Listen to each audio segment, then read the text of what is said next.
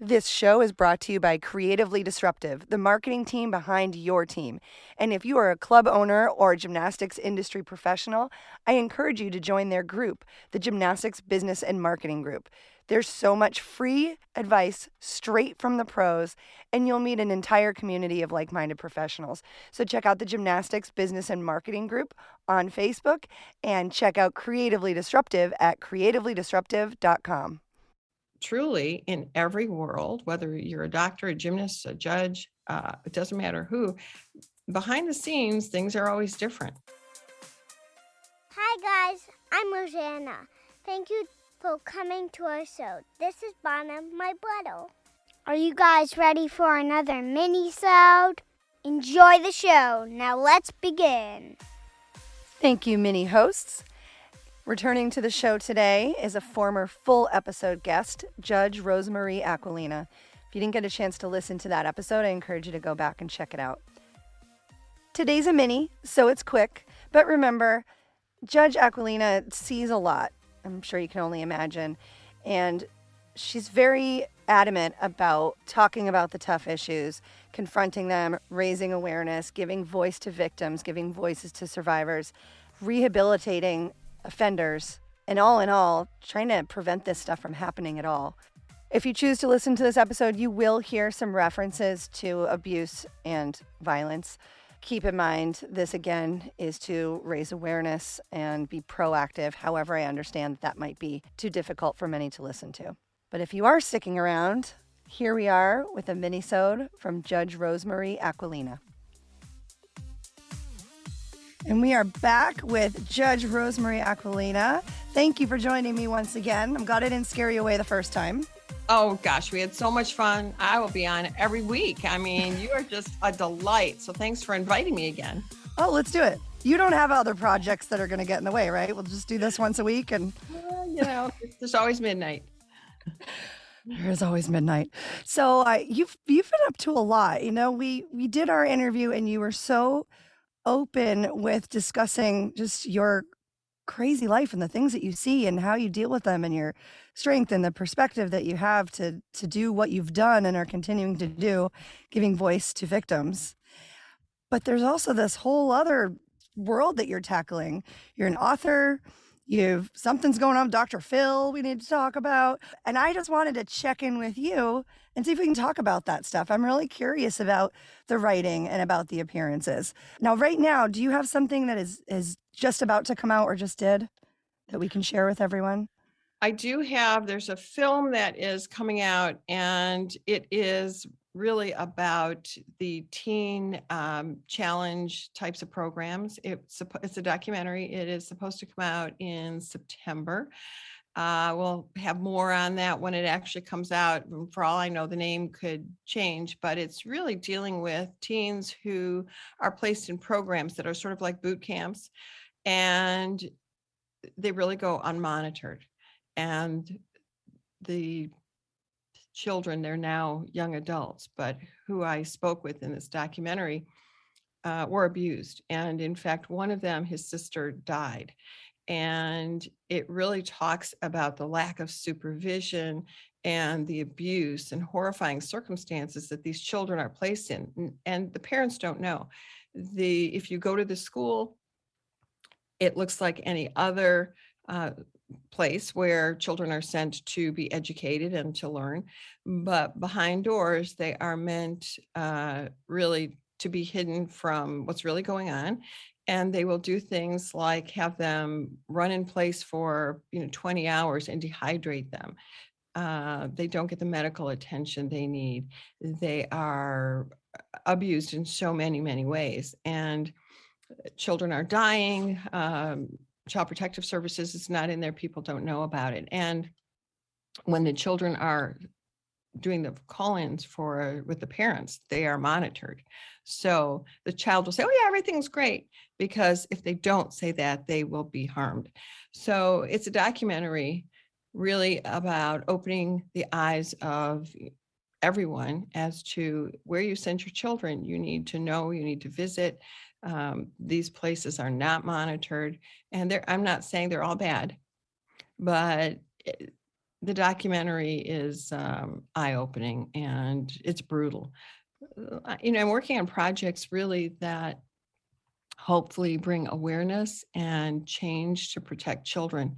When I'm dead, I just want to close my eyes and hopefully have a conversation with God about, I made a difference, because what I leave behind, it's not my car, my clothing, my house, it's my kids and my grandkids.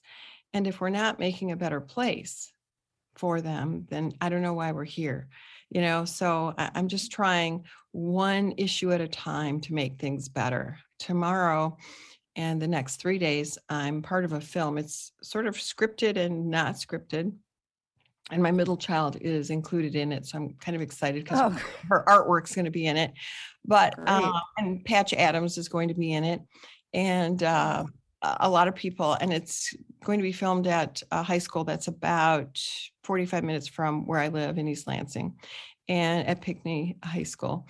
And it's about teen suicide. It's sort of a story within a story. I don't know when that's going to come out. It's right now, the title is One's Honesty, but it's dealing with this really terrific and horrifying subject. It's terrific because we don't have enough conversation about it. Horrifying because it happens too much, and that's teen suicide and the effect and the conversations that we should be having. So I'm trying to tackle a lot of topics that plague our country and worldwide. I hope they have positive effects. If not, I'm trying to have some fun doing them as well. Mm-hmm. The thing that I think is different when I talk to you, as far as what you do for a living and for a career, is you don't seem to be really focused on just making sure to get rid of the bad guys. It's part of the job, but that doesn't seem to be the number one priority. You always go back to the victim and how to make sure that doesn't happen again, how to figure out why it happened, that other step of not just getting somebody locked away, but how do we as a society improve because of what happened, and how do we take care of the ones that were affected? I think we have to do that. I think that should be all of our job. I think that what you all need to do who are listening, me included, is to remember to tell people they matter and to say, what's going on? How can I help you? What would you like me to know? How are you feeling today? Those open-ended questions, so that we can really help people before they get in trouble. And it's not just victims I listen to, it's also defendants, because when I hear the backstory, it's just like writing or reading a novel. It's the backstory that tells you and foreshadows the future and helps you understand the end of the book, right?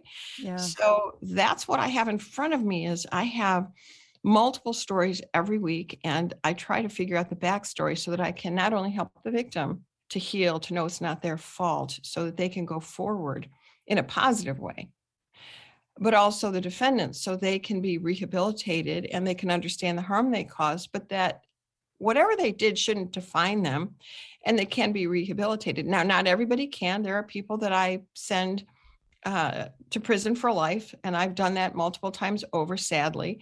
I don't take any joy in that. Again, that's protection of society and deterrence of others, and there's a whole lot of factors that I have to consider. But most people don't go to prison, and they don't stay in jail. The most time you can stay in jail is a year. Anything over that would be prison time. But before it gets there, I try to rehabilitate them and treat them like human beings, like they're worthy. And so many of them come back, because I say, come back and show me the great things you've done. Yeah. And it's not just that I say that to victims. I say it to defendants, and defendants come back and they show me their music, their healthy babies, their paycheck, their business card. They invite me to stop into their business, and they say, I did this because of you. And I say, no, you did it because you put in the hard work. I may have opened the door, but it takes a lot of courage and strength to walk through it. Mm-hmm. And they say, yes, but you're the first person who told me I mattered. And there's a whole story and a message there. Where have we failed as a society that we don't know that every human being matters? Why don't people know when they wake up in the morning it's a great day because they matter? That's a global problem that is as deadly as the pandemic, and that causes alcoholism, drug abuse, suicides, crimes. We need to get at the core of that and tell people they matter, you're willing to help. And even if they make a mistake, they can do better. You think you just solved all the world's problems with one solution.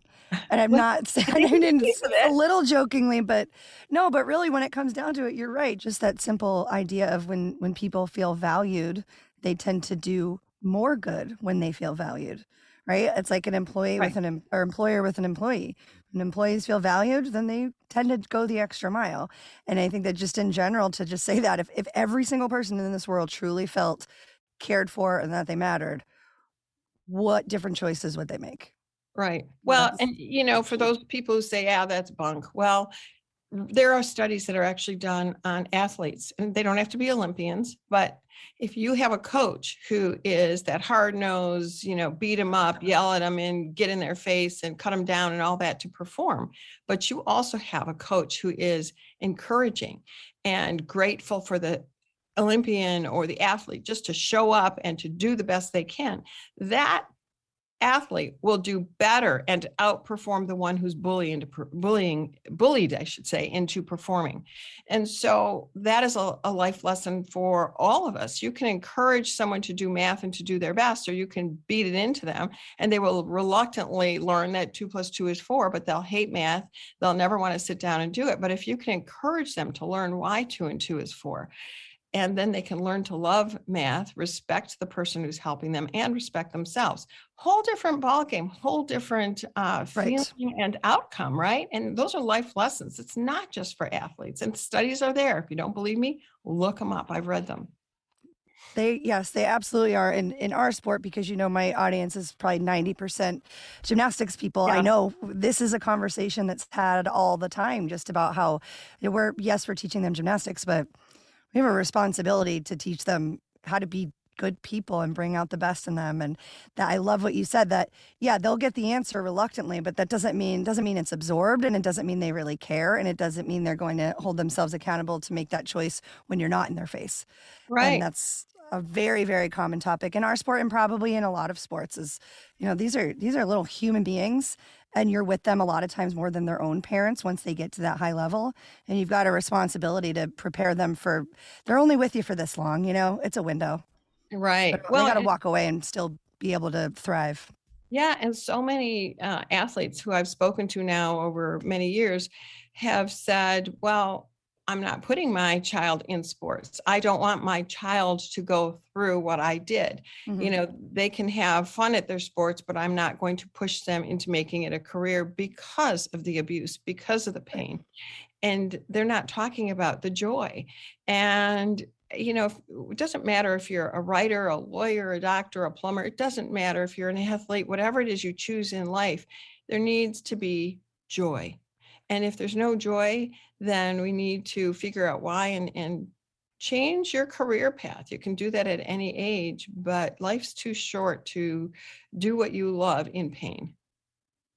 Well, thank you for that. Now can we talk about Dr. Phil? Sure. Yeah. What? Tell me about that. Tell us, people who did not know that there was I'm calling it a crossover of your world and his world, and then it kind of kept going. So can you talk to us about that? Yeah. So I was on Dr. Phil at, I don't know how many years ago now, 3 years ago, maybe. It didn't seem okay. Time now, as you get older, like little kids, I'm kind of like a little kid. I have no concept of time, and I'm always so busy. I don't have a chart of it all, but anyways, I was on Dr. Phil. He invited me to go on with some of the sister survivors. So that was 3 years ago, maybe 2 years. I don't remember. But anyways, and we really got along well. And he basically said, anything you need, I'm there. If I need to come to Michigan and tell people like that what you're doing is good, I'm there. And Mitch Albom and I will show up and say, hey, she needs to continue doing this. And it was a very cute moment. And then a number of other issues have arisen, and they've called me as sort of the voice of, the legal system, the people, reason to argue, which I'm like doing. And been on, 3 more episodes. And then, in fact, the last time I was there, he said, can you stay for tomorrow's episode? And so I said, well, you know what, I can do that, but I need to give my secretary, my judicial assistant, who is my right arm and schedules. I said, I need to bring her like a mug or something because from your show, because I have to say, I'm sorry and thank you. And so they laughed and gave me some, stuff from the show for her. And I stayed for that show. And then he said, can you stay and do a podcast? And then the podcast turned into 2 podcasts. Yep. And, he and I, he has a legal background, and I don't care what people say in terms of whether they like him or not. He really has a caring about people, and he really wants to help people. He's been on the air for many, many years. He's done some shows that I think, okay, I don't really want to listen to those because people are yelling at each other. But, and those, even with Judge Judy, sometimes I love Judge Judy like the rest of the world, but sometimes I think, okay, I can do without the yelling. Let's get at the issue. But remember, it's also for entertainment. It's television. Yeah, it's television. I'm just glad that you get to have yet another platform, and a huge one, to be able to share what it is that you do, especially, like I keep saying, giving the voice to the victims. That's when I think of you, that's the first thing I think of. And I'm sure most of my listeners would agree. You're synonymous with that in our world. And what I was so happy about with the episode that we did when we did your full episode was showing everybody that wasn't just a one-time thing. That's actually who you are and how you do run things consistently. We just got to see it in our world. Right. People got to see it. And then, there were sort of the good media, and then the other media that said, well, she just did it for television. Well, if that's true, I have a binder that's, 6 inches thick of offers that people would kill for. I said no to them because it was not the right moment, because I'm not going to profit like that on somebody else's story and pain. Yeah. I've had a lot of offers. I'm working on things, but I want to do something meaningful, and maybe I'll change careers at some point, but it has to be because it's about me, about my ability, not about a case that I was randomly assigned that I handled like I handle all others. Have you heard about Cornerstone Conventions yet? Well, it is a division of Precision that is strictly focused on coaches and staff education. And you know what the coolest part is? You get world-class lecturers who come to you. That's right, you don't have to pay for airfare and hotel and meals for your staff. The speakers come to you. You can customize your sessions to fit your program's needs and get special time with the presenters outside of their lectures. Yeah, so no more like 5 minutes to try to talk to them as they pack up their equipment and the next speaker comes in. No, there is dedicated time in the gym with the presenters where you can follow up on their presentation, ask further questions, and basically soak up as much information as possible. And this is not just for private clubs. We offer this service to states and regions for their educational clinics. We're really excited because in November, we will be putting on the Vermont State Clinic, educating coaches, judges, gym owners, and program directors. If you want more information on bringing this unique educational opportunity to you, you can email cornerstoneconventionsgym, GYM, at gmail.com. Again, that's cornerstoneconventionsgym at gmail.com.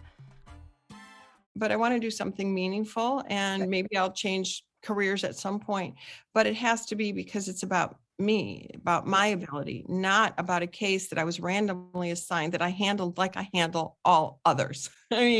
So, will I change careers? I may, but we'll see. And, one of the reasons I am looking at possible change in my life is because being a judge, there's a lot of bullying that goes on behind the bench.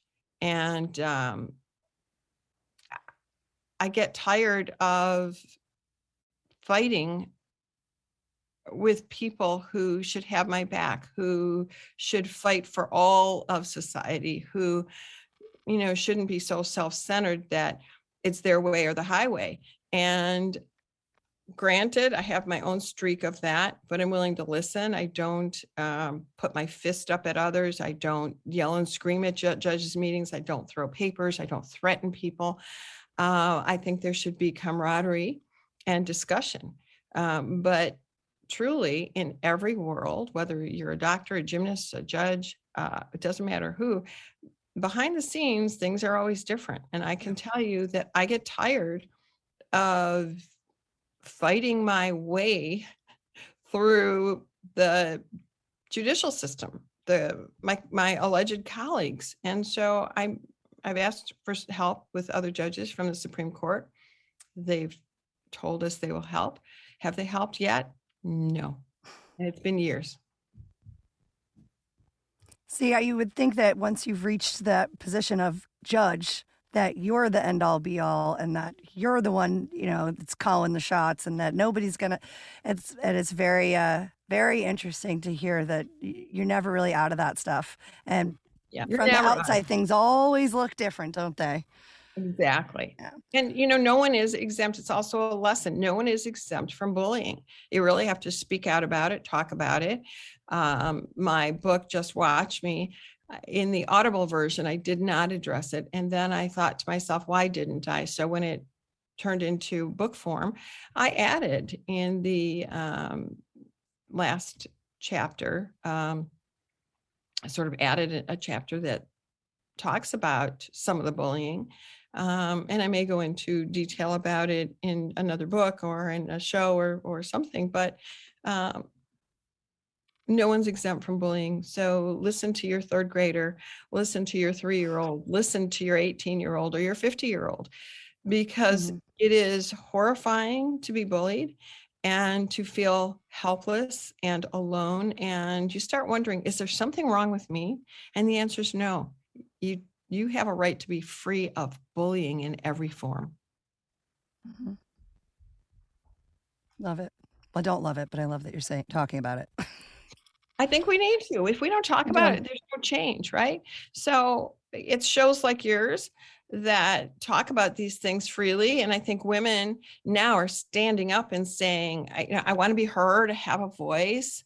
I think that it's interesting with the Dobbs decision reversing Roe versus Wade, that now women have gone backward and we are in third place behind men and unborn fetuses.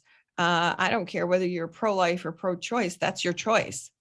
And we have a right to make it. And I'm fearful that I'm going to be, as a judge, having to sign warrants for your medical records, which are protected by HIPAA. What happened there? And why aren't we opening up consequences to the men who impregnate women, right? What happened to their, that's the beginning of the crime. That's a conspiracy in other kinds of crimes. Mm-hmm. So what happened if a woman wants an abortion? Isn't the man equally responsible for that? Don't get me started on, I have had a number of incest cases where young women, very young women have had, and I should be saying girls, have had children by their fathers or their uncles. And one young woman who appeared in front of me a couple of months ago cried and said, I want you to throw the book at him. And I had a baby, looked just like my dad. And I tried to raise him, but because I couldn't look at him every single day, I had to give him up for adoption. And I said, okay, I don't have to accept the plea because the plea was just awful. It was a couple of years behind bars and that's it. And that's a first degree life offense. And I said, we can take this to trial. We can let a jury decide, and then I can punish as per the law, not this agreement, but you'll have to testify. And you just told me you're willing to do that, so I don't have to take the plea. And she said, okay. And then she looked at me about 30, 60 seconds later, and she said, I don't think I can do it. And I said, yeah, cross-examination's tough. Yeah. And she said, right, I just can't do it. So don't do anything. I'll just take the plea as it is, the sentence. I know it's light, but I can't do it. My question then is, what a failure we are as a society. And our Constitution, best in the world, says that you can face your accuser, right? So any defendant can face the accuser. My issue here is the accuser should be that child, that DNA. Let the rapist face the DNA.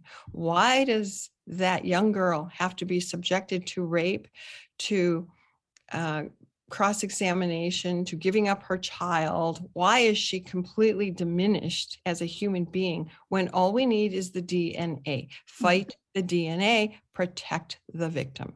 And I'm unclear why that's not happening. And this isn't just one case. I have multiple of these cases, and they're troubling because we're not doing victims justice, and we could. Yeah. And so the law is that they can face, but Well, they, you have to. it's sounding like they have to, and Yeah. that's different. You have to face your accuser. I mean, so the victim has to come and testify. Now, sometimes there's enough evidence and the prosecutor, like in domestic violence, there are witnesses who can talk about it. So if a victim doesn't show up, or if there was a preliminary examination and we have an unavailable witness, we can proceed with that sworn testimony. There are circumstances that happens, but overall, when you are a victim, you have to come testify. The defendant has the right to have a face-to-face in an open courtroom. I had a case where I closed a courtroom because the victim was so very, very young. The Court of Appeals reversed me and said, well, you shouldn't have done that, even though everybody who was necessary was in the courtroom. So we had a new trial, and same outcome, was found guilty, the same sentence, nothing changed except that victim was punished again. And yeah. I took the hit for that because I closed the courtroom, but she was so very young. Did she really need to talk publicly? So, and there was everybody who was necessary was there, all the families and all of that. It just, her schoolmates were not there. The parents of the schoolmates were not there. It was so very private. Yeah. So some of those things, I understand the rights of defendants, and I have to be fair and impartial, but there are some things that we're doing to victims that are so incredibly horrifying that they're not coming to court. And that is troubling too. That's not justice. Are you starting to feel like, in order to make impacts the way that you really want to, that the job that you have right now is maybe not the most effective way to do it? I have thought that. In fact, I've thought about perhaps, I love Debbie Stabenow. I don't know how long she'll stay there. I'm going to have a conversation with her. One of the things I have considered and people have approached me about is, what about running for the U.S. Senate? Yeah. I would love to do that. I had worked in our legislature here in Michigan for a state senator for a decade. I love the process. For me to run as a senator or representative, I'd have to be off the bench 2 years and then run, because I'm nonpartisan. But to run at the federal level, I think I can go from the bench right to running for that. I'd have to leave, of course. I'm considering it. I don't know. I'm not closing any doors, but I do feel like I could be on the floor of the Senate and say what I wanted to without any worry about who I'm offending or whoever contributed to me, that I have to say what I have to say because they want me to, because I don't care. What's the outcome? I'm going to, I can retire now if I wanted to. I just don't want to. I have work to do. But I'd like the freedom to stand there, try to make the changes without anybody on my back pushing or pulling me one direction or the other, but just doing the right thing on behalf of the people who elected me, like I try to do now. But I feel, especially with the bullying that's going on, with the rules I have to adhere to, sometimes I think, wow, I don't have a voice. That's big. I'm sorry, but it's hard to effectuate change without a voice, right? To hear you just say those words is like, because that's what you do. You give voices. Well, Ruth Bader. You to say you don't. Yeah, RBG. She got to an age. I mean, if you look earlier in her career, she was always brilliant. Yeah. But as she got older, she got so bold and so brave and so articulate. And she didn't need to keep working either. It was just like, but she did it because she made a difference with her voice. And I would like to have that kind of impact, whether I'm in a movie, in a legislative position, on the judiciary, whatever. And I don't like the feeling that I'm stifled, right, from my opinions, because women are put down enough, and I don't want to be shut up and placed in the corner because I have a different view. I think differing views is why America's great. Thank you. So, hey, you've got some major stuff coming up in a few minutes, and I don't want to keep you too long, but I could not stop that train. That was amazing. Thank you. Couple things before we go. We talked about the episode that you did and how much we talked. I think I could have been a two-parter. I was really on the border of that. There was just so much. But I do want to thank you for your support with the shrimp tail issue. And I want to tell my listeners, after that episode, you had said, you know what? You just got to tell them how you want it and ask for what you need. You shouldn't have to deal with that. So I go to a restaurant. I have it on video. I think I might have sent you the video. You did. Me asking for no tails, and my husband lost his mind. And then I sent the judge a picture of my Caesar salad with shrimps with no tails, and you wrote back, "Congratulations, you did it. See, you would have thought that I just won the Olympics." I make shrimp for my family pretty regularly. My dad has Parkinson's, and it's one of the things he can eat, without choking. And I think about those shrimp tails and you a lot. I think about it in restaurants. It's just the funniest thing ever. You're the only one in the history of the world who it bothers. And it's just so funny. I'm a little bit that way with cherry pits. I will eat I just throw the whole cherry in my mouth and swallow it with the pit. My mother's always said, since I was a little kid, and my mother has said, what are you doing? There's going to be cherries growing out of your stomach. I hate seeing the pits all over. So, you sit at a family dinner with cherries, and they're these beautiful cherries. We get them in Michigan. We get them from California. We get them from Washington. And then what's left are these ugly pits, and I hate it. And so that's what I've always done. And so I'm a little bit that way with cherry pits. But so I totally am in the sisterhood of, the shrimp tail cherry pit kind of thing.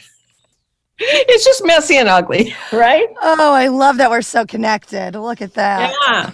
So I want to make sure that all of your projects, everything that you're working on, have done, or are going to do, that we're able to share that with the listeners. So guys, I'll put any and all links that I have to books and movies and interviews and shows and whatever the heck else you're doing, so that you guys can follow the great work that Judge Rosemary Aquilina is doing. And I can't say it enough. Thank you for the impact that you made in our gymnastics world. Well, on that day. Thank you. I love the gymnasts. I love that they still reach out to me when they need help or accomplish something. And I'm working with, when I can, the Canadian gymnasts who are, there's so much going on there and across the world. So I think partnering together and you doing this show and giving people voice and the awareness is just terrific. So keep up the great work, and hello to all of you. And I'm happy to come back anytime. And, you need some help, I'm there. Reach out. It's always an honor to talk to you. And thank you so much. And we'll see you soon. Thank you. All right. Bye. Bye. Well, that's the show for today. Judge Aquilina, thank you so much for joining me again.